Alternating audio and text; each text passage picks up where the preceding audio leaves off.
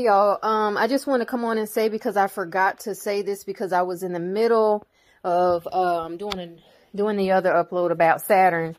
And I forgot to mention this, but I need to tell you. So, I checked with 2 other people about this house, and I asked them if they heard the footsteps and the walking on the roof and the walking in the attic like I heard. 2 other people confirmed that they have heard it. One said she heard the walking on the roof, and she went in the attic looking because it sounded like a full body human was up there, and she didn't see nothing. And that was last tenant of this property. Another person, when I asked that tenant, that former tenant, she said her friend who had actually house sat here for her, when she was in the house, mainly during the day, she heard the walking on the roof and in the attic, and she felt like she was being watched. These are 2 medical professionals. Both of them are medical professionals. Totally lucid. One of them is a veteran. Okay, one of them is retired military. Both of these women said, yes, we heard the walking on the roof, the attic walking, and one of them said, yes, I felt like I was being watched.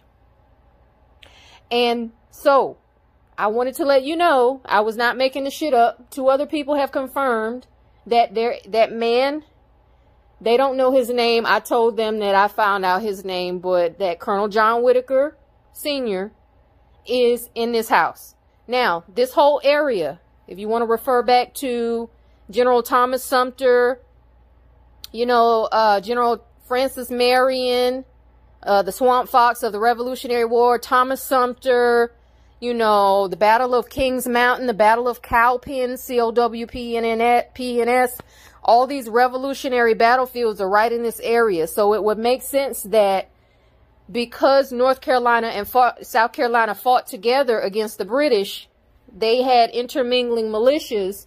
It would make logical sense that Colonel John Whitaker Sr. would have been in this area inevitably at some point, or would have passed through here.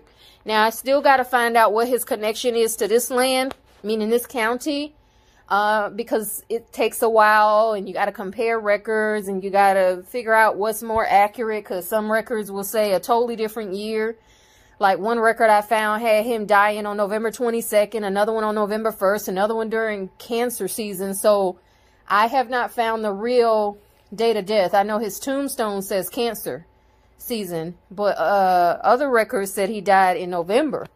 So I don't know if he died in cancer season and maybe they moved his body or moved his casket. Maybe he was buried in South Carolina and then moved to his home plantation, because it would make sense that maybe, I don't know how they did things back then. The important thing is that I got validated. These 2 other people who are not spiritual, who have nothing to do with spirituality, who have nothing to do with paranormal research, one of which is a skeptic and the other one who's not even associated. Both of them you could consider in the skeptic or, you know, layperson, normal person category who doesn't really get into these things.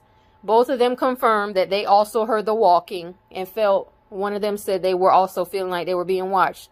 So when I said that Kitty Bear sat on my chest and his eyes got real big, like he saw something, and Spirit told me don't turn around, and then I heard the coughing right after that.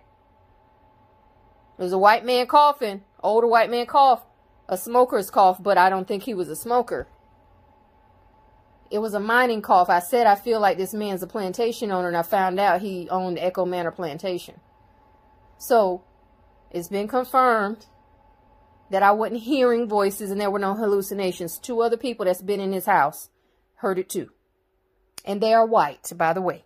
Just want you to know, I didn't get none of my homegirls to just agree with me. No, these are 2 people that are not related to me, that are not spiritual, who also said they heard it too. Okay? So